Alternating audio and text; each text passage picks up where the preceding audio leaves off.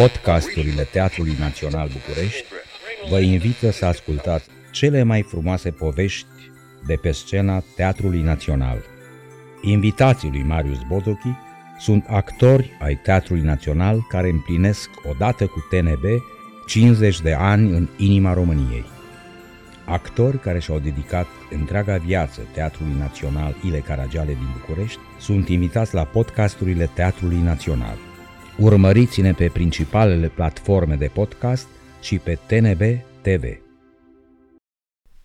Bine v-am găsit, dragii noștri! Astăzi vă invit la o întâlnire cu o actriță minunată, o miraculoasă, vestită prin frumusețea ei zeiască, vestită prin talentul ei pentru teatru, pentru film, pentru televiziune, vestită și pentru bunătatea ei, pentru că ea întotdeauna avea o vorbă bună pentru colegii ei sau pentru corpul tehnic. E o femeie cu o candoare cum o găsești numai la copii. Nu și-a pierdut candoarea. O cunosc de foarte mulți ani. Am avut bucuria să fiu alături într-un serial de televiziune, 168 de episoade. Și să vă povestesc eu un episod. Într-o zi, nu știu, mi s-a stricat mașina și m-a dus ea acasă și era foarte nervoasă pe mașina ei că nu trage, nu merge bine. Avea un Peugeot vișiniu foarte frumos și îi spun, păi bag-o în viteză.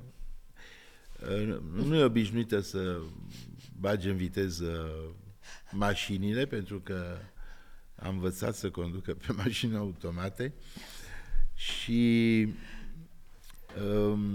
cred că așa face și cu oamenii din viața ei. Nu degeaba e atât de frumoasă și atât de vestită pentru frumusețea ei. Nu mai lungesc vorba, este aici alături de noi Cezara Dafinescu. Marius, după așa o introducere, mai scurtă, ce aș mai putea spune? Ce vrei tu? Vreau să spun că sunt bucuroasă să fiu astăzi alături de tine și nu pentru că mă reîntorc în Teatrul Național după vreo 20 de ani de absență, nu pentru că direcția teatrului de acum s-a gândit să-și amintească de aportul meu în teatru, ci pentru că pe noi ne leagă și alte amintiri frumoase. De-a lungul carierei mele, așa cum ai spus și tu, am avut șansa să joc alături de tine, prea puțin, recunosc, dar într-un serial TV. Și într-o piesă aici, Ispita, nu? Și Ispita, dar ți-am spus prea puțin față de cât aș fi vrut și de cât poate că am fi meritat. Dar ne leagă și alte întâlniri. Mă gândesc că la un moment dat am fost amândoi, eu știu, făcuți cetățeni de onoare a orașului București, dacă îți amintești. Cred că atunci a fost ultima noastră întâlnire. Ultimile poze. De mult a trecut. 5 ani. Ți-am spus ce să fac. Au fost între timp ani mai grei, pandemia asta care și-a spus cuvântul. Acum sunt fericită că sunt aici, în Teatrul Național, în teatru pe care îl cunosc din 1972. În 1972 ai început să joci la Național? Nu, în 72. Dacă nu mă înșel, în 73 s-a înființat teatru așa cum e în forma lui. Dar eu am făcut parte din clasa meșterului Moni Gelerter, colegă cu Mălai Mare, poate că a vorbit și el despre asta, și Moni ne-a adus când era șantier în Teatrul Național. Și am văzut fiecare dintre noi a pus mâna pe câte un perete, pe câte o schelă și sigur că dorința noastră secretă era să apucăm vreodată să jucăm un spectacol măcar la Teatrul Național. Iată că dorința mea a fost ascultată și cineva acolo sus m-a iubit și în 74 m-am înlocuit-o, sau cum se spune, Ilinca Tomoroveanu a rămas însărcinată și eu am înlocuit-o, debutantă, în toate rolurile ei. A fost o mare șansă pentru mine, pentru că îți dai seama, tu știi cum e, când ești la început de drum, nu-ți dă nimeni rol principal. Ori eu am preluat roluri principale, toate rolurile ei.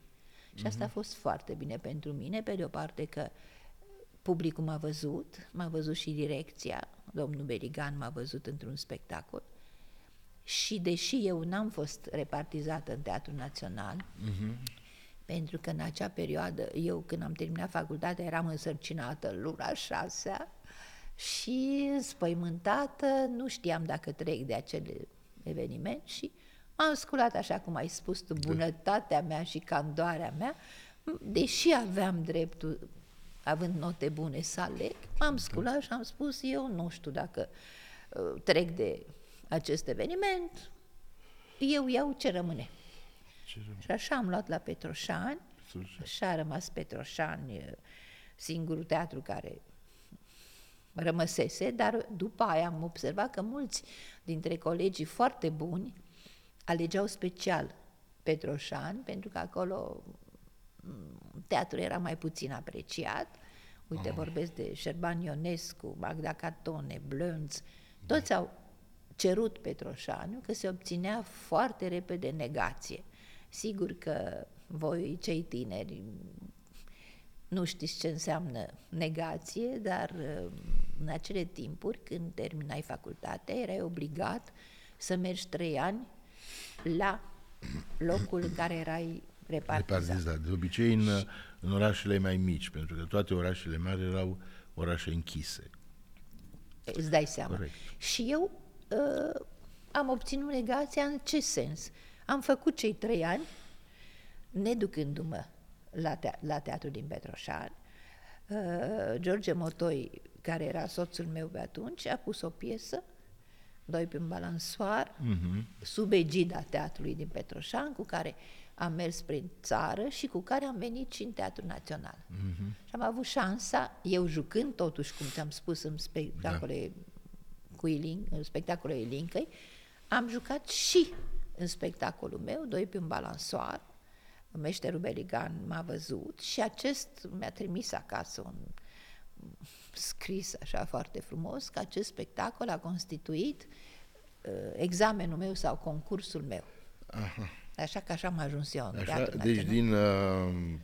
din 1970 cam din 75, cred. Din 75. Și atunci am avut șansa să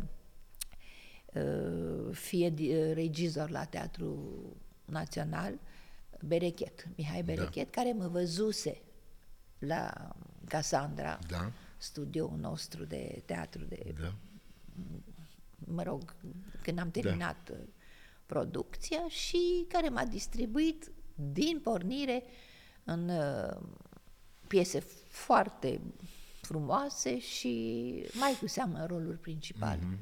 Adică întotdeauna am spus că am avut o mare șansă, în primul rând că am fost distribuită. Tu știi bine ce înseamnă să fii distribuită, debutantă fiind, într-o piesă de 2 personaje, de 3 personaje, să joci act venețian alături de Florin Piersic, să intri pe urmă în spectacolele în care juca meșterul Beligan. Am jucat în Filumena, Marturanu, am jucat în Titanic Vals, am avut șansa să-i fiu fiică. Eu jucam miza și el era cine era. Deci cam așa a fost debutul meu național. Și pe urmă publicul te iubește și publicul vine la spectacole și publicul te urmărește și regizorii la fel. Am avut șansa să joc în Gaițele, un spectacol în care am intrat. Știi cum se întâmpla? Da. Spectacolul se juca ani de zile și rolul meu, Vanda, trebuia să fie o tânără, foarte tânără, și actrițele care jucau, mă rog, Nu erau chiar foarte tinere. timpul își pune pecetea și așa am ajuns să joc Vanda, pe urmă să joc Elegie, pe urmă să joc... Mă rog, cred că nu trebuie să vă mai amintesc Da. ce am jucat. Important este că se juca extraordinar de mult. Pe vremea aceea era o normă, nu știu dacă acum mai există norma asta, era o normă pentru... Nu mai există ca și atunci, există un pic altfel. Da, era o norma cu public, norma cu încasări, norma cu spectacole. Țin minte că jucam în fiecare zi, mai puțin luni, bineînțeles, iar la sfârșit de săptămână Teatrul Național pleca în turnee prin țară și se juca extraordinar de mult, extraordinar. Asta, pe de altă parte, este și bine, pentru că așa mi-am făcut mâna, nu? Orice actor este ca un sportiv. În definitiv, trebuie să fii tot timpul în formă. Și așa, altceva? În școală, în facultate, care e cel mai important lucru legat de teatru pe care l-ai aflat? Pe care l-ai învățat, care ți s-a predat, care ți s-a spus? Dar nu vreau să-i zic sfat. Tu știi cum e. Furăm. Așa. Mai puțin mi s-a predat.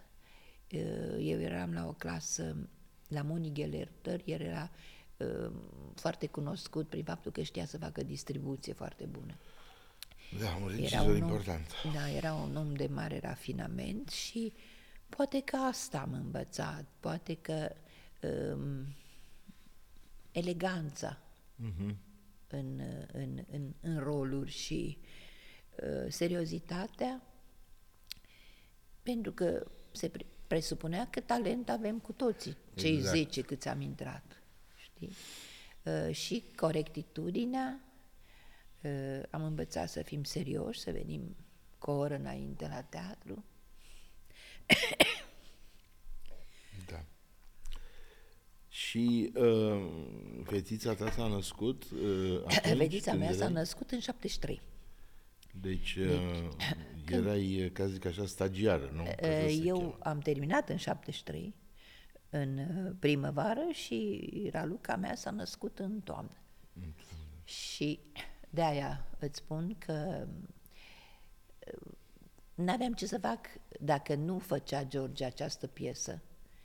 Tu știi că o actriță, mai cu seamă o actriță, în general actorii, dar o actriță tânără și care era pe genul meu, adică nu de, eu știu, de femei frumoase, de dacă pierde anii ăștia, femme fatale. Eu eram, atunci nu eram chiar femme fatal, îmi spunea Dem Rădulescu, atunci când am intrat în piesă Să nu-ți faci prăvălie cu scara alături de el, îmi spunea că sunt ingenuă perversă. Pentru că eu am intrat după Ilinca. Ilinca era o actriță superbă, ingenuă perfectă, da, dar ceea ce presupunea ingenuă. Eu când am intrat, și îl bârfesc acum, da, nu e drept, dar Dem, pentru că el era partenerul direct, când am fost eu distribuită așa peste noapte, a fost foarte supărat și a spus: "Dă-sați-mă, dragă, am jucat cu una căruia îi curge bere în vine și mi-au dat și pe novica asta, habar n-are cine o fi asta." După primele spectacole, pentru că Știi cum se întâmplă? Da. Succesul începătorului. M-am aruncat cu toată nebunia actriței tinere în rol, era un rol de comedie, sau se luau aplauze, scena și aplauzele, și Dem, care a fost, chiar dacă a vorbit urât despre Ilinca și probabil și despre mine, a fost jos pălăria și a spus, da, domne, asta mică este ingenuă perversă. Ingenuă Perversă. Da. Așa că nu eram încă femme fatale. Am mai erai, crescut da. în Vanda, am devenit femme fatale. Cu ce rol ți-ai dat examenul de diplomă? Examenul de diplomă mi l-am dat cu Iulia Filipovna din Vilegea Turiștii și cu partea de comedie cu Chirzul Aridi, o comedie tot așa, cu 4 personaje. Eram soția lui Mihai Mălai Mare, era Mișu din Bale și Elena Albu în piesă, superba Elena Albu, ți-o amintești? Cum să nu? O frumusețe. Îți spun, eu am avut șansa să fiu într-o clasă, așa se și spunea Frumoasele lui Moni. Da. Era o clasă cu, apropo de ce spuneam că lui Moni îi plăcea frumosul și elegantul și îi plăceau femeile rafinate, sigur că eram la început, toate dintre noi, dar se prevedea. Da. Dacă îți spun câteva nume, o să înțelegi. Eram colegă cu Elena Albu, cu Julieta Söni, cu Ioana Crăciunescu, eu. Deci, niște actrițe extraordinar de frumoase. Da. Toate numele astea pe care le-ai spus confirmă. Da, da, și se vede că au făcut carieră în film, mai cu seamă, pentru că fiecare am fost repartizate în alte teatre, deci nu pot să le știu cariera teatrală, dar în filme sunt niște nume, au fost niște nume și... Și sunt. Bun. Și a apărut copilașul? A apărut copilul, ți-am spus, da? ar fi trebuit să stau 3 ani acasă. Dar Motoi, care știa, era mult mai mare decât mine, știa ce se întâmplă în teatru cu o tânără actriță. Dacă stă acasă, s-a terminat. Poftim? Dacă stă acasă, s-a terminat. Păi da, și dacă pierzi această tânără, care ulterior va deveni femme fatale, dacă își pierde acești 4 ani, 3 ani și nu intră în meserie, este foarte greu. Și atunci, așa, el era genul de om care nu putea să spunea singur, zice, dragă, eu sunt actor, n-am pilă pentru mine, dar mite pentru tine. Ceea ce pot să fac este să te arăt. Și așa a pus în scenă Doi pe un balansoar, așa am jucat cu el. Piesa a fost făcută în sufrageria noastră, pentru că nu mergeam, eu eram tânără mamă, dar cu ocazia asta a fost în toate domeniile oameni foarte valoroși. De exemplu, scenografia a fost Florica Mălureanu, cine e de specialitate știe. A fost, până și afișul era făcut de Mihai Lopol. Da. Adică au fost numai oameni foarte valoroși. Sigur că eu eram cea mai puțin valoroasă, eram la începuturi, dar așa cum se întâmplă, știi cum e, norocul începătorului, am avut mare succes cu piesa asta. Și ce roluri au urmat după? De care ți-aduce aminte cu drag? Multe roluri, dai seama, am aproape 40 de ani de teatru național, dar să-mi aduc aminte așa mai importante, roluri pe care publicul spectator de acum poate și le amintesc.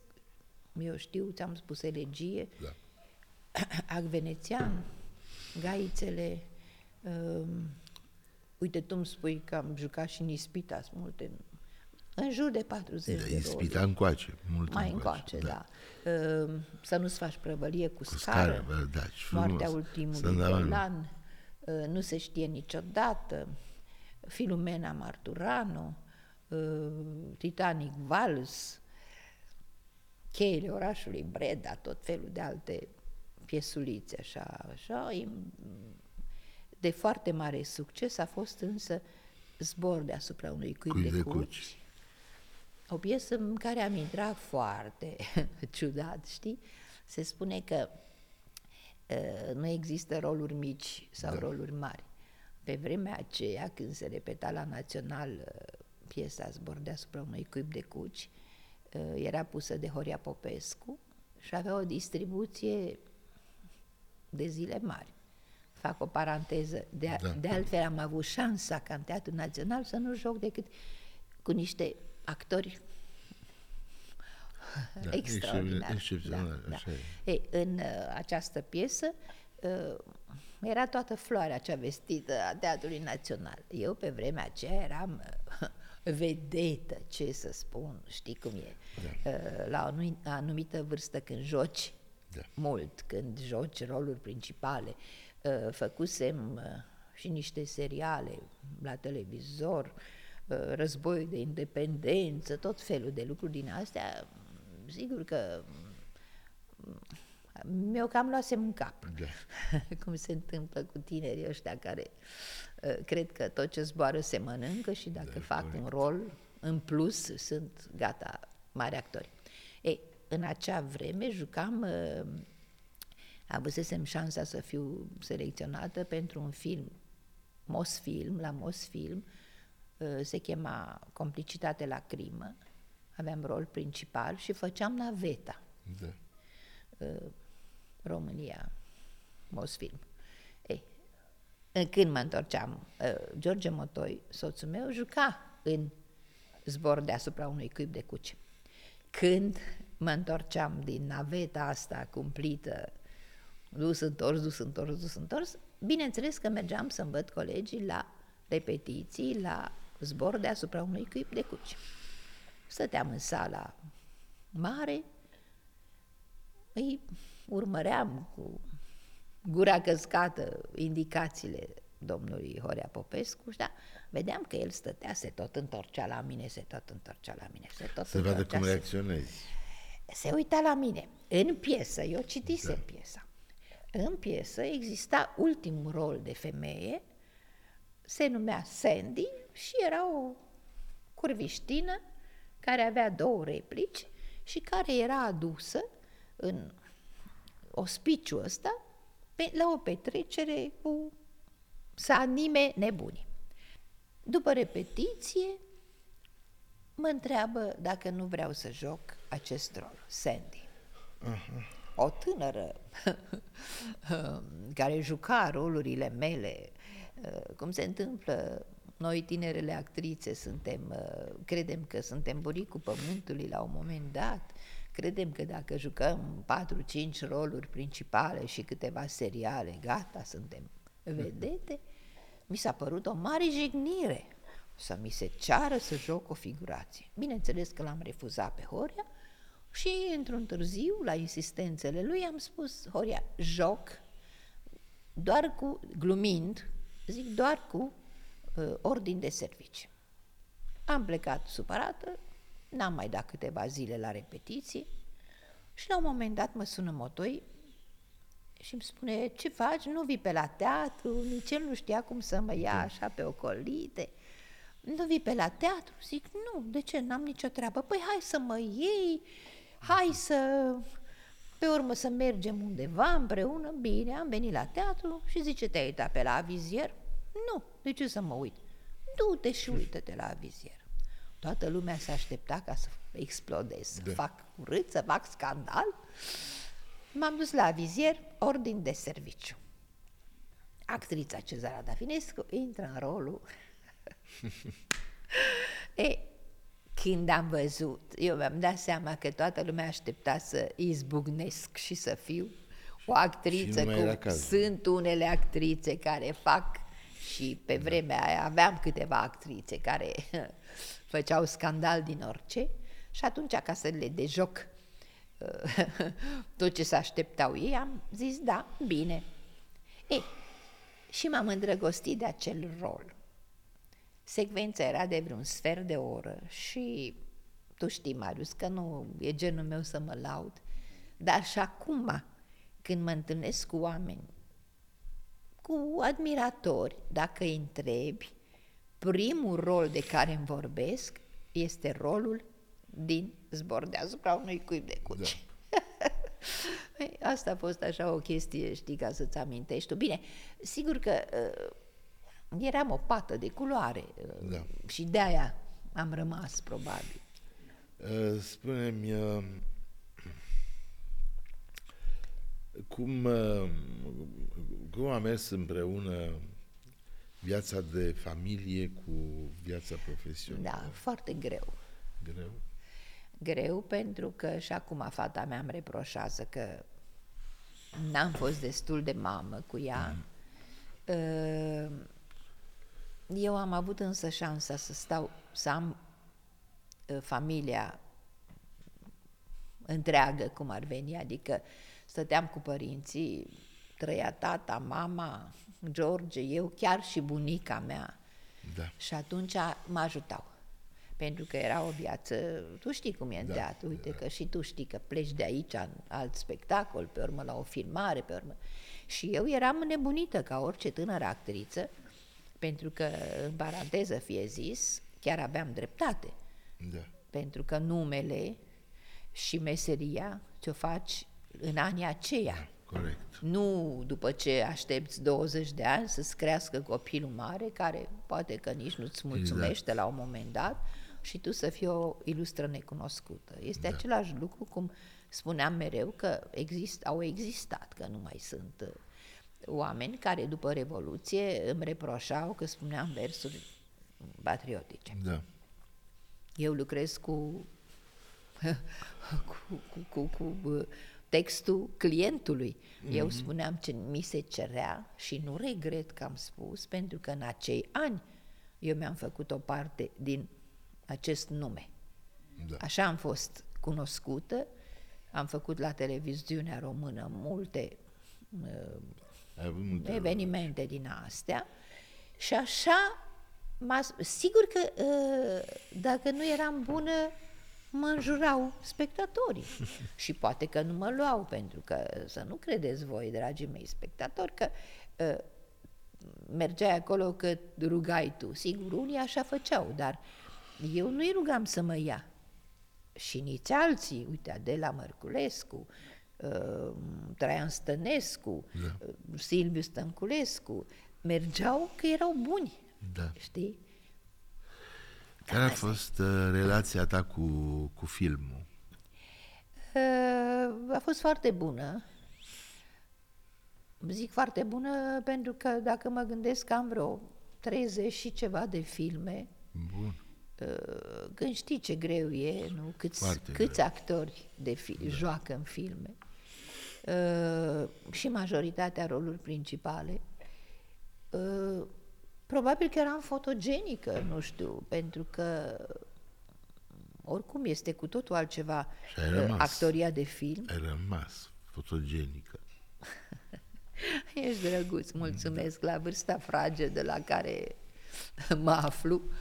Mulțumesc lui Dumnezeu, mă mulțumesc.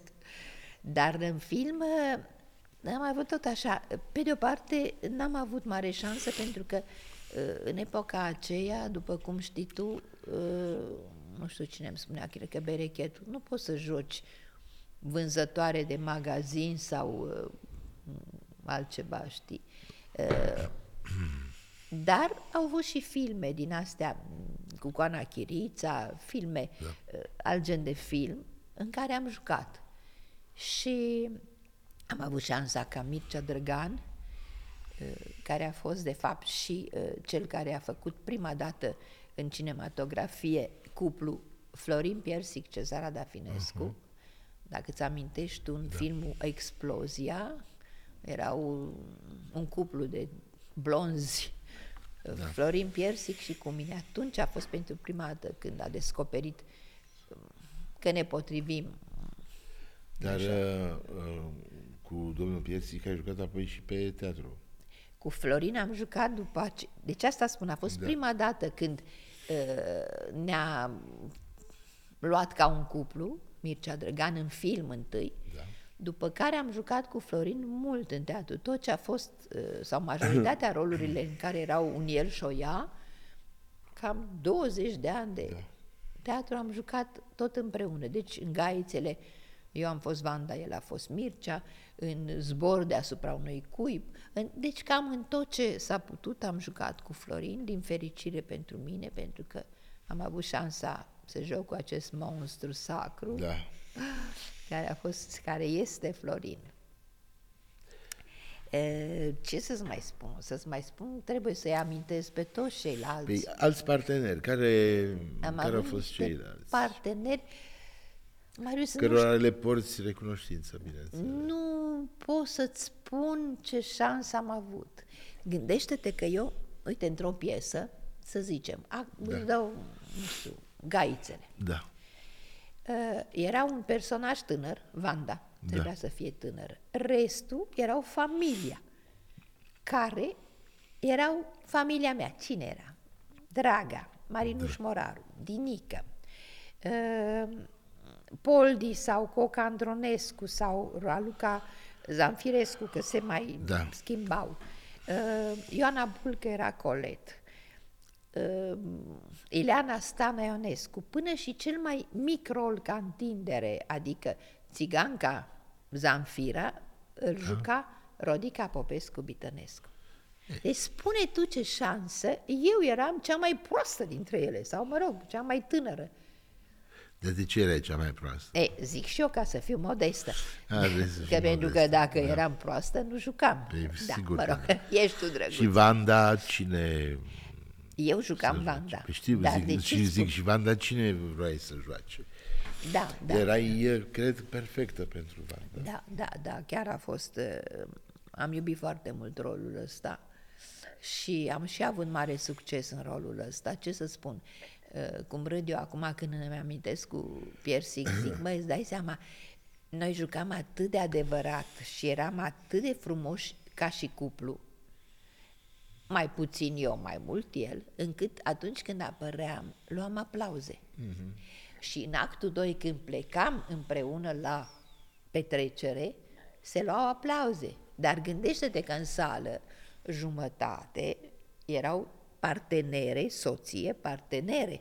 Da. Și ele, noi eram așa de mă rog, nu știu, ne iubeam atât de mult încât acceptau să înșele Florin și să plece cu Amanda, știi? Asta era... Am iubit foarte mult rolul ăsta, bine, l-am și jucat de foarte multe ori. Gaițele, pe vremea în Teatrul Național, erau spectacole care se jucau câte 10 ani. Da. Ne plictiseam noi și spectacolele țineau și... E o tradiție. Da, îți dai seama... Să joci un spectacol 10 ani. Este extraordinar și pentru actori este... Dar îți dai seama să ai... Eu cred că și de asta, pentru că era 1 și 1. Actorii erau 1 și 1. Nu era niciunul. Eu nu mi-amintesc să fi avut un coleg slab. Știi, să zic, știi cum se zice în teatrul ăsta? Nu prea e de național. Nu, toți erau... Și am avut șansa să dai seama, Mișu Fotino, cine își mai amintește de Mișu? Ce actor! Jucam împreună cu el în Ispita, nu? Aha, era cu noi. Da, adică niște, cum să spun, tu știi că și tu ai fost cam din 90 și ceva ai venit în teatru. 96. Deci ai apucat nebunia asta. Actorii ăștia nemaipomeniți. Era o vreme când și se spunea că Vulpea și Strugurii, actori din alte teatre, bârfeau pe cei din Național, spunând că suntem teatrali, că suntem învechiți, tocmai pentru că nu ajungeau să joace. Înțelegi? Mare parte. Să joci la sala mare nu e un lucru ușor. Îți dai seama. Nici la studio, aia de 6 de locuri. Îți dai Sunt seama? stări foarte mari unde ai nevoie de o impostație foarte bună, să împingi vocea cât poți de tare. Și să și împingi, dar să vorbești și foarte, să muști, să vorbești corect. Eu acum, nu te supăra, se supără tinerii actori, mare parte nu aud. Și întreb ce a spus, mai cu seamă în serialele astea care se joacă pe la... fușăresc, ei consideră că firescu e egal artă. Nu. Știi? Nu-și mișcă gura, nu-și mișcă buzele, zici că sunt unii, bineînțeles. Da. Zici că sunt blocați.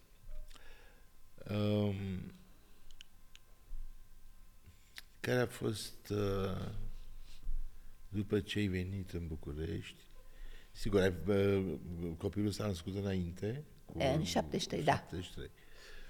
Dar care a fost cel mai minunat lucru care ți s-a întâmplat în Teatrul Național?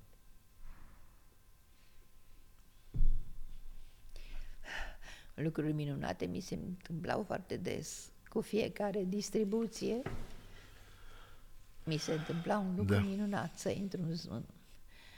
Poate că printre lucrurile minunate a fost faptul că la un moment dat am primit din partea meșterului Beligan, a direcției teatrului,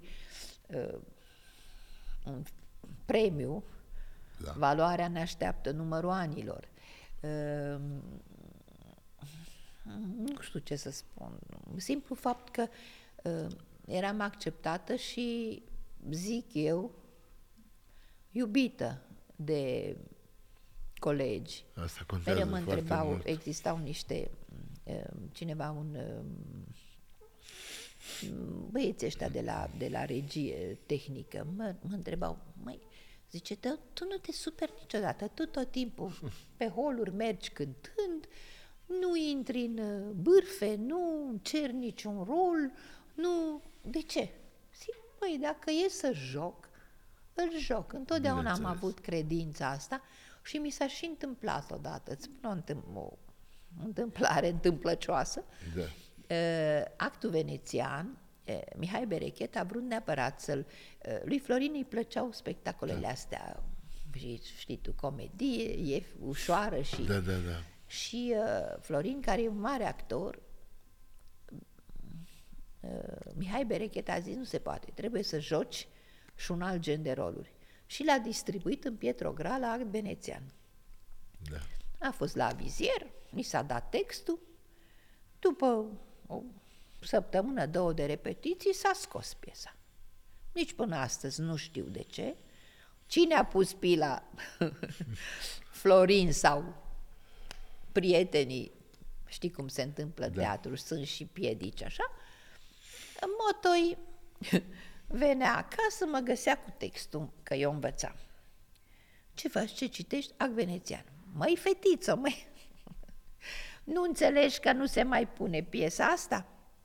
Eu nimic, învățam act venețian. După un an se reia piesa, act venețian, și cine știa rolul? Eu. Se zice că frumusețea ajută. Te-a ajutat? Nu. Să-ți dau un exemplu. Toată lumea spune așa, ai fost așa de frumoasă, toți bărbații erau la picioarele tale. Eu îți dau un mic exemplu și ai să înțelegi. Deci din 10 bărbați, da. Să zicem că toți mă iubeau. Iubeau. Mă rog, vreau să fie cu mine. Nu puteam să aleg decât unul. Da? Ceilalți 9 deveneau dușmani. Tu știi că se întâmplă, poate mi-ai auzit, știi? Da. Deci nu m-a ajutat deloc, pe de o parte. Pe de altă parte, rolurile de femei frumoase sunt limitate. Eu am încercat să scap, băgând și dramă și forând în sufletul actriței rolului respectiv. Și atunci nu mizam pe frumusețe, mizam pe situație, știi, ca să scap, pentru că e foarte greu. Sigur că dacă nu ești, mă rog, eu nu voi fi talentul de pe lume, dar ca orice tânără doream să arăt că pot să fac niște roluri. Era limitat. Dacă nu-l aveam pe Berechet să-mi dea la un moment dat o paletă foarte bogată de roluri. La un moment dat jucam elegie, unde eram aproape ingenă. În același timp vorbesc. Jucam alta, unde eram femeie rea și jucam Nu se știe niciodată. Eram altă paletă. Jucam miza. Uite, 4, În 5. Titanic Vals? În Titanic Vals. Îți dai seama că fiecare era câte o bucățică din talent. Nu mă lăsa să intru din una în alta. Dacă era spectacol, când venea el, venea în sală în surpriză. Și la noi, în pauză, se auzea: e în sală, toți. Știi că de obicei e ușor, scoți sertărașul și faci tu ca personalitatea ta. Toți făceam, ne reveneam și jucam, cum spune el că trebuie să jucăm. Asta spuneam, că am avut șansă și nu mă punea în roluri de femeie, adică nu în mod special. Da. Dacă era ceva de arătat, se vedea. Dar și așa în toată viața eu n-am considerat că am fost o femeie frumoasă, m-am considerat că am fost un om normal, n-am considerat că e meritul meu că arăt așa cum arăt, a vrut Dumnezeu să arăt așa și n-am pus preț pe lucrul ăsta sau nu m-am folosit de lucrul ăsta. În anii tinereții tale, să zic așa, în Teatrul Național erau foarte mulți mari actori, mulți și sacri. Actrițe extraordinare. Niște actrițe, Doamne, erau așa de frumoase. Eu acum când Vreau să te întreb dacă te-a influențat într-un mod pozitiv treaba asta. Poate că da. Dar eu din pornire aveam gena asta de noblețe, deci nu ți-o spun ca o laudă sau ca ceva, dar bunica mea se trage dintr-un neam de prințese poloneze. Tarcinski, Potocki, nu știu ce. Și gena asta există în om. Sigur eu am că suferit că nu puteam să joc alt gen de roluri, știi, care sunt mult mai generoase. Venind în Teatrul Național, sigur că tânără actriță le priveam cu gura căscată și îmi făcea plăcere. Îți dai seama că era Silvia Popovici pe vremea aia când nu aveam mai de niciunele, veneau cu blănuri. Cine? Valerica Gagialov, Adela Mărculescu. Se mergea eu nu știu cum mai e acum, dar pe culoarul teatrului se știa cine trece. Se știa Silvia Popovici, mirosea opium. Adela Majinoar. Adică, cum să spun, erau de o eleganță și erau îmbrăcate, elegante, toate frumoase, toate... Erau, nu știu cum te simțeai în Teatrul Național. Și care era relația dintre mine și actori atunci? Nu dintre tine și actori, dintre actori. În general. Eram ca o familie mare. Știi, eu am spus mereu, partea pecuniară a stricat foarte mult acum. Pentru că noi, fiind toți săraci cum ar veni, ca era același salariu, noi eram precum zei. Ne hrăneam cu ambrozie și nectar. Nu se întreba nimeni ce gaj am sau cum am. Noi jucam pentru artă, jucam de dragul de a fi zei. Înțelegi cum spun? Ne hrăneam cu băutura zeilor. Și atunci eram ca toți eram prieteni. Eu și acum cred același lucru și ei credeau. Fiecare are locul lui, fiecare, nu poate să-mi ia nimeni rolul meu. Poate să facă orice. Da. Suntem de neînlocuit, dar din păcate... Trecători. Da. Și atunci rămâne amintirea, uite-mă, cum era Mișu Fotino sau Goca Andronescu sau orice, deci nici nu i-am atât de mulți în minte, încât nici nu știu pe care să-l aleg. Draga Olteanu, mă întrebau la un moment dat, cum zeci de interviuri, nu de-a lungul atâtor ani, și mă întrebau primul lucru, mă întrebau cum mă înțelegeam cu actrițele. Și când povesteam, poate că se considera că mint sau că... Măi, eu m-am împăcat cu toate. Chiar cu Țuca Cercel. Tu știi că se spunea că era nervoasă, nu-i convenea. Nu, eu am zicea Cezarina noastră, ne împăcam cel puțin aparent, eu n-am simțit că nu mă agrează, cu toate că făcea un efort, îmi dau seama acum. Îți dai seama că intrând în teatru eu, i-am luat destule roluri. Adică am înlocuit-o cum ar veni, apropo de vârstă. În Soldatul Șveic am luat rolul, în Gaițele i-am luat rolul. Poate că ar fi trebuit să, nu știu, să aibă un colț împotriva mea. Nu.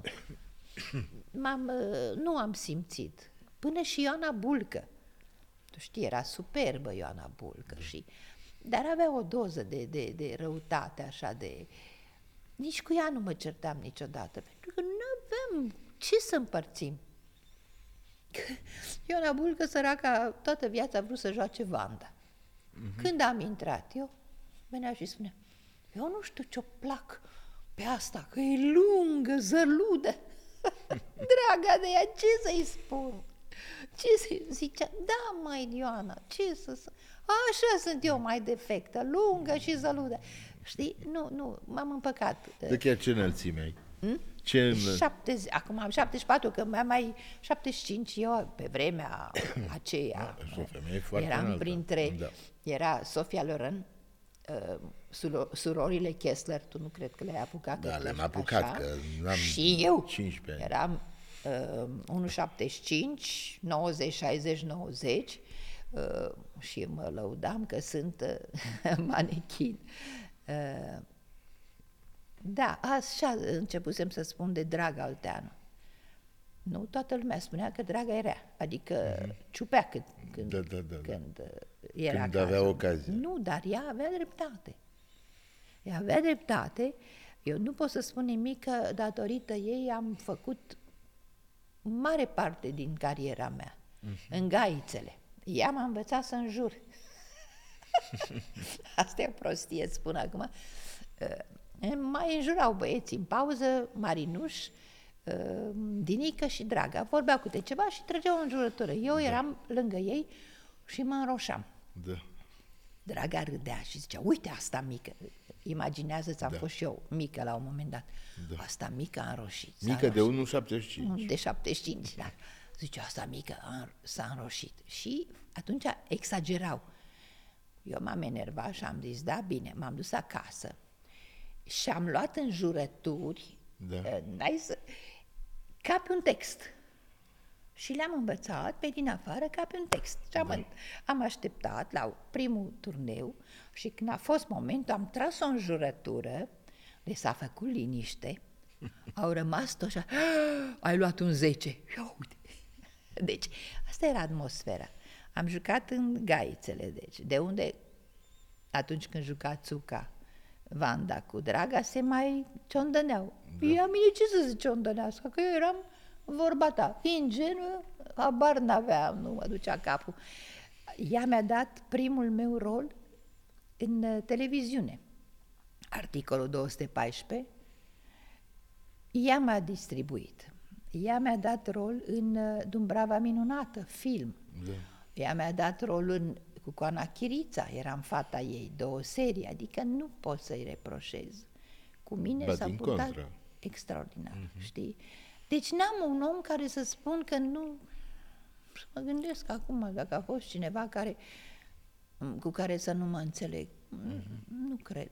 Poate ori fi fost pe la spate, tu știi cum e că... Ei, normal. Ce știe satul nu știe bărbatul. Asta se întâmplă în orice domeniu, nu numai în teatru. Vreau să te mai întreb ceva. În acele vremuri, teatrele aveau regizori angajați. Și ai spus că domnul Mihai Berechet te aprecia, ținea la tine și avea încredere în tine, în talentul tău și în capacitatea ta de a construi personaje. Regizorii în perioada respectivă se ocupau de actori, îi spuneau unui actor, uite, primește acum, să zicem, în cazul tău, rolul Vanda și peste 3 ani vreau să fac cu tine, nu știu, un tramvai numit Dorință. Berechet făcea așa. Așa. Ți-am spus, el a fost singurul actor, singurul regizor. Și actor, n-am zis greșit că a fost și actor, știu. Singurul regizor care îți construia cariera. Așa.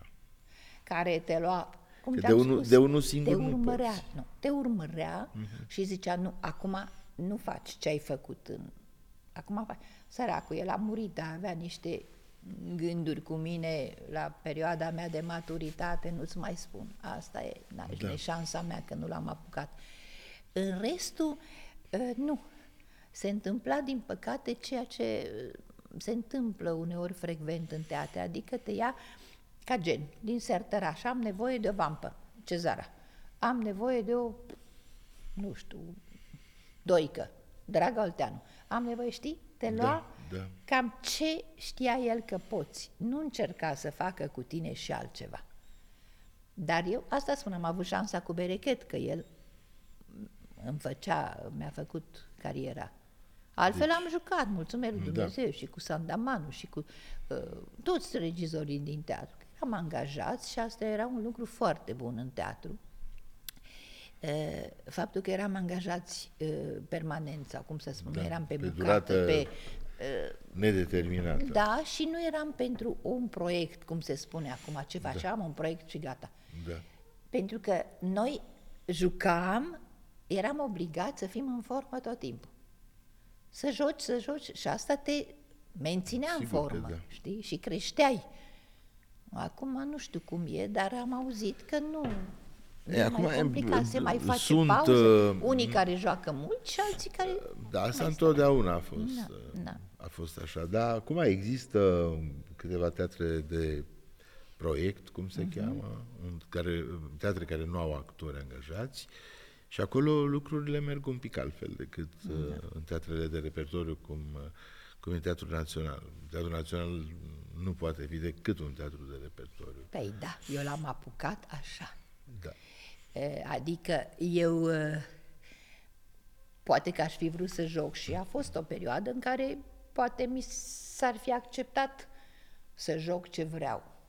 Știi cum e? În perioada fiecărui actor există și un vârf de carieră. Da. Și totuși nu am putut să joc. Pentru că teatru avea de pus în scenă un repertoriu. Dacă aveam șansa să corespund unui rol, bine. Dacă nu, nu. Așa am făcut, am scăpat un mare rol pe care l-aș fi dorit foarte tare. Zoe. Da. Eram Beligan, știi că a pus piesa Beligan și juca Tamara Florina. Crețulescu. După aia, cred că Tamara. În orice caz, când era vorba cu mine, a fost Florina. Da. Și a fost o pauză când nu s-a mai jucat. Am plecat în turneu cu Titanic Bar și Radu vine la mine și spune, măi, învață rolul, că am de gând să intri în Zoe. Să o înlocuiești. Zice, da, învață-l întâi și lasă-mă să văd cum te bag, că era o problemă să nu iasă scandal. Și să nu stârnim orgolii. Știi, e normal, săraca, nu știu eu cum aș fi reacționat. Acum de ce să, nu știu. Am dus acasă și asta m-am admirat la mine, tocmai pentru că eu mai seria asta n-am făcut-o cu patima de a juca, știi? Am făcut-o așa ca și când, ca un hobby, nici nu știu cum să-ți spun, știi? M-am dus acasă, m-am gândit și am zis și George m-a ajutat. Și a zis, draga mea, până când nu e avizierul, nu e pe avizier, ce te apuci tu să înveți rol? Ce știi? Și am avut putere și am spus nu pot. Eram prea crudă. Da. După ce gândeam eu, Zoe era un om politic, un om care ține în mână toată, știi? Da. Și tot orașul ăla. eram prea crudă. Și nu mă credea nimeni, bașca că nu eram în stare, cred, actoricește să mă pricep, că eram la începuturi. De-aia spun, prima. Pe urmă s-a mai pus, când a pus, uite cum scapă acum, cu Magda Catone, Tocilescu. Și când a pus, eram la momentul în care puteam să-l joc. Da. Eu pe Toc îl știam bine și întâlnim odată la bufet, ceea ce nu s-a întâmplat niciodată. I-am zis, Toca, vreau să joc și eu. Da, zice, mâine. Dar, dacă, și mi-a spus cum o face. Dacă accept să joci cu o anumită distribuție, să te ciupească nu știu care de fund, să nu știu ce. Nu știu, eu n-am văzut piesă. Da. A și ținut foarte puțin câteva spectacole. Și am zis, Toca, dar nu asta e. Eu așa o pun. Deci n-am avut șansă, știi? Asta vreau să spun. Deși am vrut rolul ăsta, la un moment dat am fost prea tânără, în alt moment n-a fost ce trebuia, știi? Acum m-a întrebat și pe mine cineva într-un interviu dacă am un rol la care visez sau un rol ideal care ar fi. Și am zis, habar n-am, nu am așa ceva. Da, nu. Primești un rol, cine te oprește să-ți faci din el un rol ideal. În orice rol poți să faci foarte multe lucruri. Totul e să le descoperi. Zbor deasupra unui câmp de cruci. Exact. Cel mai prost rol l-am iubit cel mai tare. Da. Și era o apariție excepțională. Cine, am văzut Cuci? Cu toții. Nu, apariția ta în Cuci. Da, vreau să spun că nu fac pentru... Tu știi că eu nu fac pentru... Da. Păi, dar te-am văzut. Eram mare, știi? Eram tot așa... După Revoluție și mă întâlnesc cu ăștia senatori, dragi laci, nu știu ce. Să română. Și eu, știi, da, zic, mă bucur, zice, sunt admirator. Da, zic, dar în ce m-ați văzut, gândindu-mă că în alea 30 de roluri în Zbor deasupra. I-am și făcut. Puh! Eram cu al doilea meu soț, zice, cu ce ai făcut? Zic, măi, dar nu se poate, măi, m-am și Deci stau joc, îmi dau vorba ta, sudoarea așa, și lui îi place știi? Deci, uite, George Stanca, dragul de el, mi-a scris un click sau undeva, vorbind despre rolul meu din Cuci. Foarte frumos a scris, adică a scris că a fost o apariție cea mai puțin gri din toată distribuția, dar a scris foarte frumos, deci să-l bagă pe un om să scrie despre tine pentru 3 vorbe, se întâmplă așa și mare lucru. Un mariaj între ce faci tu, între ce e rolul, între ce e spectacolul, nu știu cum să-ți explic. Bine, meseria noastră este numai dumnezeirea. Mie nu poți să mă convingi că e altceva. Este numai mulțumită fluidului ăstuia care vine de la Dumnezeu. Mă întreabă lumea ce înseamnă talent. Ce înseamnă talent? Înseamnă acel ceva pe care ți-l dă Dumnezeu sau nu ți-l dă. Exact. Și șansa, dacă îi vrea Dumnezeu, îl joci. Poate să se pună E un cadou, talentul, primești de la Dumnezeu și trebuie să ai grijă de el. Să știi că greu, pentru că greu. Pe vremea împușcatului, așa cum se spune, noi aveam șansa să avem grijă de talent. Cel puțin noi ăștia din Teatrul Național. Pentru că, așa cum ți-am spus, jucam foarte mult. Și atunci asta făceam, știi? Actorii erau folosiți, rodați. Cum e să stai cu o întrebare mai albastră, așa, nu mai roșie. Cum e să stai în casă și la locul de muncă, la job, cu soțul. N-a fost dificil asta? Adică Da, am înțeles ce vrei să spui. Motoi. Am înțeles ce vrei să spui. Măi, nu mi-a fost dificil. Știi de ce? Pentru că eu am jucat puțin distribuită de el. Am jucat o piesă asta, Doi pe balansoar. Doi pe balansoar. Și cineva te iubește sau nu știu, așa ceva, tot în Teatrul Național, ceva, o chestie, cineva te... Restul am fost distribuită de alții. Și nu vreau să mă fiu rea. Da. Dar regizorii care mă distribuiau mă iubeau mai mult pe mine decât pe el. Știi? Adică și Berechet și Horia îl luau pe George. Tu știi că George avea o sobrietate care Un actor excepțional. Asta un mare actor. Ca om avea o sobrietate care te punea la respect. Da, ori eu așa n-aveam este. de ce să mă sperii de el, că eram colegi distribuiți de altcineva, n-aveam complexe. Că eu de multe ori am spus când m-am fost întrebată, măi, în meseria asta ți se dă primul rol pe pile. Da. Ți se dă al doilea pe pile. Și până Dar când al treilea nu-l mai iei. e cu atât mai rău. Că abia așteaptă. Tu știi că trăiești în meseria asta. Bineînțeles, dar nu merge cu pile. Nu. Deci n-am avut niciodată complexul ăsta, de ce să te mint? Și vreau să spun că eu am jucat cel puțin în film și mai mult după ce n-am mai fost soția lui George. Ca dovadă că un actor foarte greu își impune partenera. Sigur că Îți dau un exemplu, următoarea soția lui George, săraca. da. A fost tânără, frumoasă, talentată, la Brăila era vedeta vedetelor și aici, Da. știi, apropo de ce spun eu, primul rol, al doilea și al treilea șacali.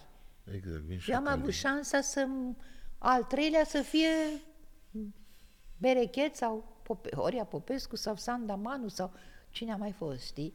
Da. A fost o chestie... Câți ani avea copilul când ați divorțat? Era mare.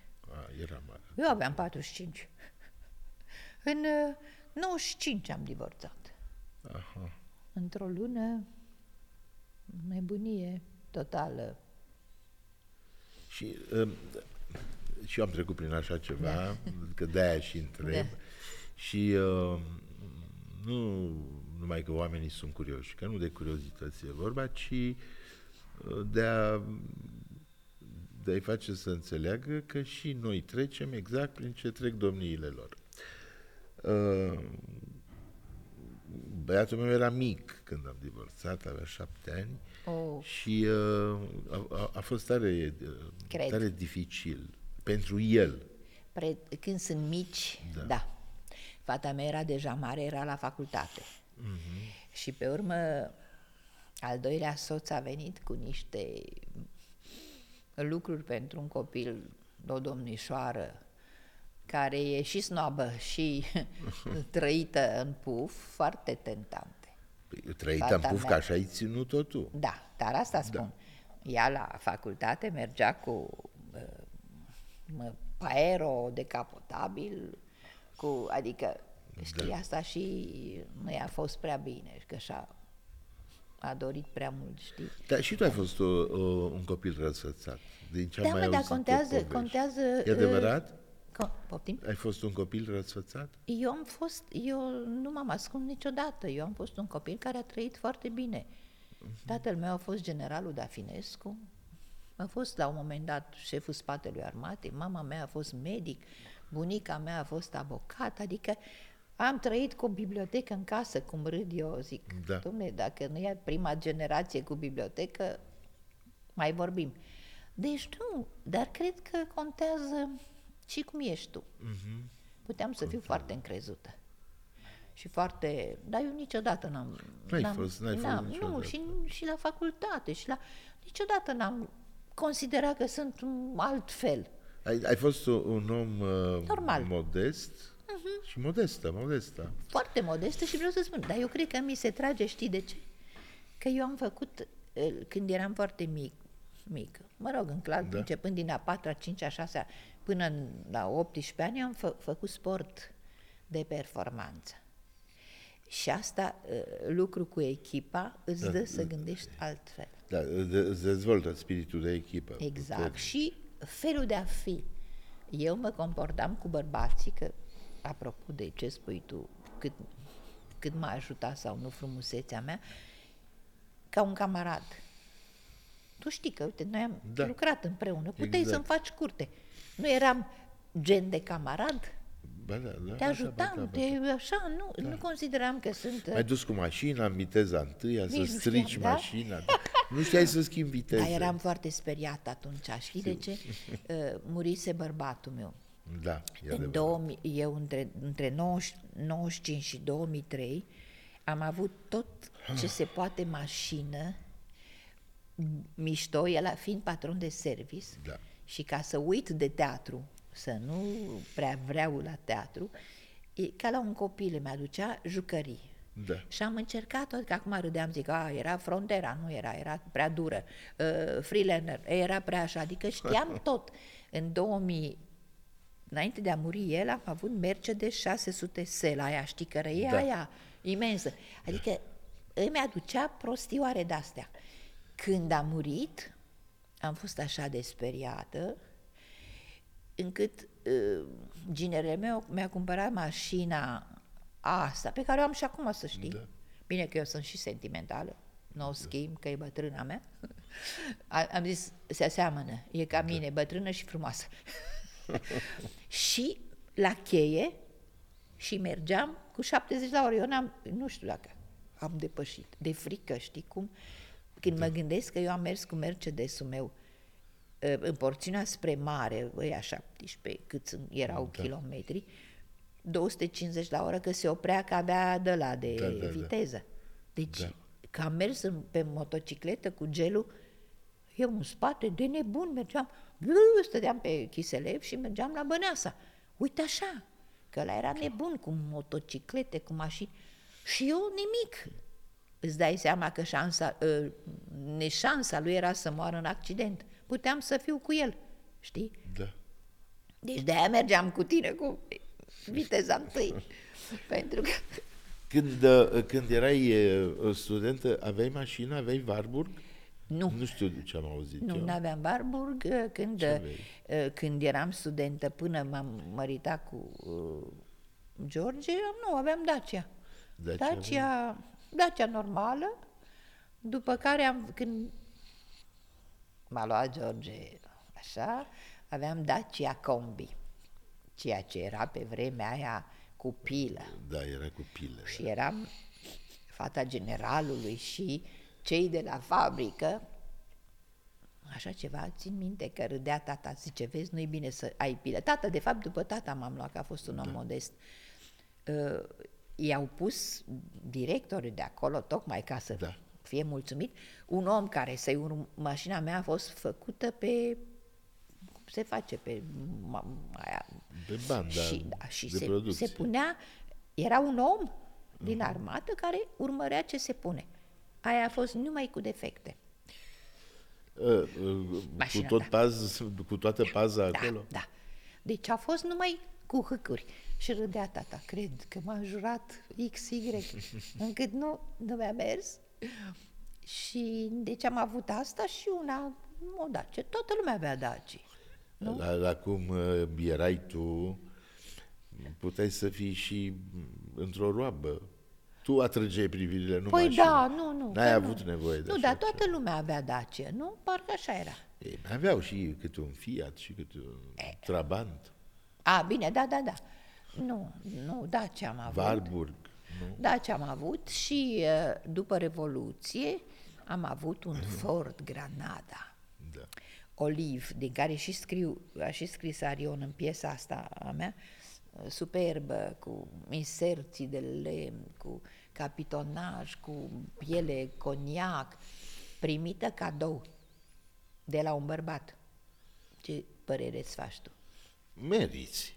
Nu, dar știi cum am primit-o? Sigur că toată lumea, eu care sunt ce în gușă și în căpușe, am spus la toată lumea, păi mi-a făcut-o Ben Bilal. El era proaspăt venit în România și a deschis de-astea de mâna a doua, la mâna a doua. Și mi-a făcut-o cadou. Și toți, îți dai seama, acum îmi dau seama cum își dădeau cu atea. A primit cadou mașina. Dar știi cum mi-a dat? Iurea. I-am prezentat vreo 3 spectacole la mare și mi-a dat să umblu cu mașina asta. Și era la mâna a doua, de fapt. Era unei babe din Germania care o ținuse și nu făcuse nimic. Și pentru el, cred că a costat $1.000 sau cine, știi? Și eu mergeam acolo la mare, mi-a dat-o să umblu. Da. Și a zis, ce bine stă în ea. Zic, da, îmi place. Bine, e a ta. Dar el nu mi-a mai plătit. Adică eu am ieșit în pierdere.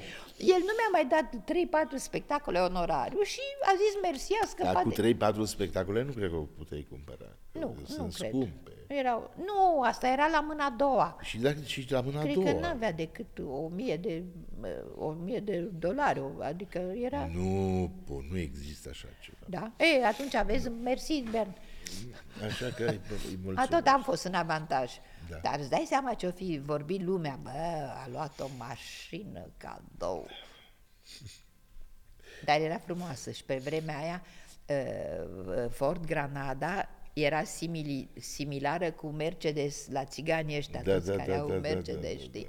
Că nu era încă Mercedes-ul. Rectificați asta cu... Cu ce? La cetățenii romi. Tăiați. Nu tăiem, rectificăm.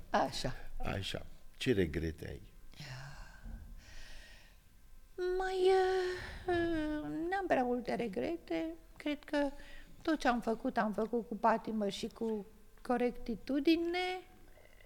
Poate că regret că n-am stat mai mult cu fata mea, care îmi reproșează acum, dar văzându-i cum își iau fiecare zborul și cum după 20 de ani puțin le pasă, parcă n-am nici ăsta un regret. Pentru că ce eram acum? O bătrânică nenorocită.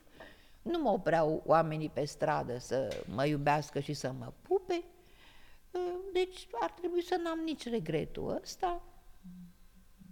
Mint, deci n-am nici regretul ăsta. Așa? N-am făcut, sigur că poate trebuia să... Nu știu.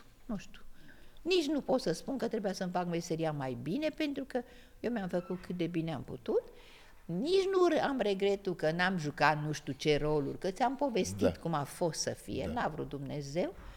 Am fost la cea mai bună scenă a țării, am avut cei mai minunați colegi, cei mai minunați, am cel mai minunat public, pentru că realmente am cel mai minunat public, nu pot să-mi trec la magazine că vin și mă iubesc și își amintesc de mine, uneori mi-e jenă că vin la mine și ei mă văd cu ochii minții, dar îmi zice la un moment dat un admirator, zice, vai, ce frumoasă erați, zice, și cum v-ați schimbat. Și mi-a sărit smacul, zic, auzi, dar dumneata te-ai uitat în oglindă, crezi că tu ai rămas la fel? Sărac, dar el nu, cum să spun, de drăguț, l-a scăpat, i-a ieșit porumbelul, știi? Da, pentru el trebuia să rămâi cum ai fost știi, aia, așa, și icoana. Am fost eu așa, am zis, dar tu te uiți în oglindă, ce crezi că tu ai rămas la fel? Mi-a părut tare bine că ai venit să ne întâlnim și să vorbim și poate vii mai des pe la Teatrul Național. Am de gând să vă propun niște lucruri. Veniți, doamnă, și ne propuneți și mai stăm la câte o cafea și... Mi-a făcut și mie plăcere și mi-a mai amintit. Cum zicea un director de la Teatrul Național din Cluj pe vremuri, nu te mai oțără, domnul Marius, că se poate șișe. Adică eu mă oțăram, eram revoluționar. Da. Teatrul e bine așa. Zic, da, eu vreau așa. Eu mă bucur că n-am mai fost de mult aici, tu știi. Da, știu. Că n-am mai fost și chiar... Eu chiar regret că actorii care s-au dus în pensie, toată lumea merge în pensie la un moment dat,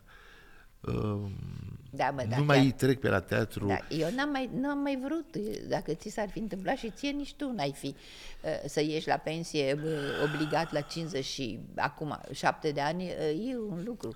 Da, e adevărat, Și dar deci, treaba asta au făcut-o oamenii, nu teatru. nu, eu am fost dezamăgită, dar nu contează. Știu. E vorba de altă direcție și sper ca voi să vă spălați păcatul. Cunosc toată problema, știi? toată problema, dar care și teatru... oamenii au profitat și au exacerbat-o, știi? Și orice s-ar întâmpla după ce ai trăit o viață de om aici, teatrul merită totuși iubit. Mă crezi că eu îl consider teatrul meu. Este, și este al teatrul tău. meu, pentru că eu îl știu de când era schelă. Vezi că acum mă sensibilizez și îmi curge machiajul. Și până când o-i muri, știi? Asta îi spuneam și domnului Bobsi Dinulescu, dar este teatrul dumneavoastră, e al dumneavoastră, lui Rodica, Popescu, Bitănescu, al lui Adela, al lui Costel. Da. E mare avantaj faptul că ești tu aici. În ce sens? Nu, că nu te perii, tu știi că n-am stilul. Știu că n-am stilul. Nu, ca ești un om de teatru și gândești frumos, pozitiv. De-aia te și ajută Dumnezeu. Când eu consider că un om care, iar trag spuza pe turta mea, că m-a întrebat lumea de ce nu vrei să joci, nu ești geloasă. Măi, am jucat. Cât am vrut și ce am jucat. Eu nu sunt hămesită. Tu nu ești hămesit, cum au fost alți oameni care săraci stăteau și... Tu ești, mulțumesc lui Dumnezeu, și obosit de cât joci. Da. Deci nu poți să fii rău. Nu. Și tu știi că meseria asta nu se face cu răutate. Nu. Totul se plătește aici. Da. Și vreau să spun, te întreabă lumea, de ce arăți așa de bine? Pentru că eu nu mă... găsește o femeie rea care gândește urât, îi se strâng... Da. Se chircește toată. Da, și pe dinăuntru și pe în afară. Exact. Eu n-am ce să-mi faci, să-mi iei boii de la bicicletă. Asta am fost, mulțumesc lui Dumnezeu că am fost așa, mulțumesc lui Dumnezeu că există teatrul ăsta așa de frumos. N-am mai fost la un spectacol în teatrul ăsta de 30 de ani. Din 2007. Dumnezeule, Doamne. Da, pentru că eu am și mania persecuției. Da. Și atunci chiar am fost supărată, că acum dacă tot mai stăm un pic, am mania persecuției. În ce sens? S-a pus, nu se poate, s-a repus Titanic Vals. A fost un spectacol de referință al nostru cu meșterul Beligan. Și regizorul sau, nu știu cine era, băi, n-a catadixit să zică, băi, Gagico, vino și tu în sală acolo să... Aplauz noua, aș fi făcut-o cu dragă inimă, să văd ceea ce se joacă acum. Îmi iau eu vina asta.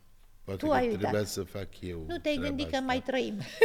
Nu. Se poate, nu se poate. Nu, n-am cum să gândesc așa. Păi că toți au murit de acolo. Nu-i nimic. Eu și cu... Nu că nu-i nimic, au murit, nu asta am vrut să zic. Și cu Eugen Cristea. Nu despre asta e vorba. Nu. Și Leana. Poate că încet. Dar era frumos. Îți dau acum idee, știi? Da. E o chestie frumoasă care place publicului, da. știi? Să fim în sală, să fim... Exact. Actorii teatrului, nu? Să fie adică, aici. înțelegi, e o chestie care vă ajută și pe voi. Păi ne ajută și pe unii și pe alții. Exact. Și teatrul înseamnă împreună, echipă. Și înseamnă... Și rămânem o echipă. O echipă. Chiar dacă unul stă pe... Și cine nu la rezerve. Este cu picioarele pe înaintaș, n-are bază, n-are fundament, n-are... Deci nu ți-o spun, tot ce ți-am spus a fost dezinteresat, că nu vreau eu, că doar nu vă puneți picioare. Nu, domne, dar eu îi venerez pe înaintași. Normal. Și tu ești genul ăsta. Ți-am zis fără să te perii, că eu dacă vrei să te mă ciufulești. Așa, dar tu ești genul de actor satisfăcut și care în sufletul tău ești așa construit, să n-ai ranchiune și răutăți. Și ce? Dacă mă urăști pe mine, eu tot joc, X tot mă iubește, poți să te pui tu. E o prostie. Absolut o prostie și o pierdere de timp. Da, și pierdere, du-te și că și există treabă atât și de gata. multe lucruri pe care trebuie să le facem și nu se pot face în teatru lucrurile decât împreună și cu înțelegere. Echipă, și cu respect. Și un artist este Și dacă există uman. Exact. Și dacă există astea, poate vine și raza de iubire. Da. Și atunci deja e o lume ideală. Numai așa vine, știi? Că altfel, știi, de aia și spunem noi la spectacolul 2, a venit, când întreabă cum a fost, n-a venit. Și lumea nu știe. Știi, ne întâlnim 2 actori și X e cu noi și zici cum a fost. Spectacol ai fost și cum a fost. N-a venit sau a venit, știi? Da. E vorba de înger și de acel ceva, cum îți spuneam eu, de care suntem fericiți că l-am primit. Da. Că și tu l-ai primit fără lipsă de modestie și eu l-am primit. Îmi permis să spun și eu asta după 40 de ani de teatru în care n-am prea dat rateuri. Ceva o fi primit și eu de acolo. Cu siguranță. Și acum te rog să primești prețuirea noastră, iubirea noastră pentru tine, Cezara, și chiar dacă noi avem scăpări și mai uităm să dăm un telefon, îmi pare rău vino că către am noi făcut o gafă.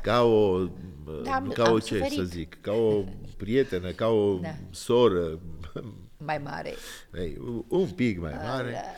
Și îi trage-ne de urechi că nu ne supărăm. Nu, că n-am ce să... Acum sunteți pe trend ascendent. Îți doresc să fii sănătoasă, să ai parte doar de bucurii, atâta cât se poate, și să rămâi la fel de frumoasă. Mai greu, sufletește, poate. Voi rămâneți, promit, la fel. Restul, Dumnezeu cu mila și eu îți doresc să ai sănătate. Mulțumesc și să te mai menajezi. Mă menajez. Asta a fost întâlnirea de astăzi cu doamna Cezara Dafinescu, una din doamnele marcante ale teatrului românesc contemporan. Pe data viitoare. Podcasturile Teatrului Național București pot fi văzute pe TNB TV și ascultate pe Google Podcast și alte platforme online. Un teatru care vorbește cu tine.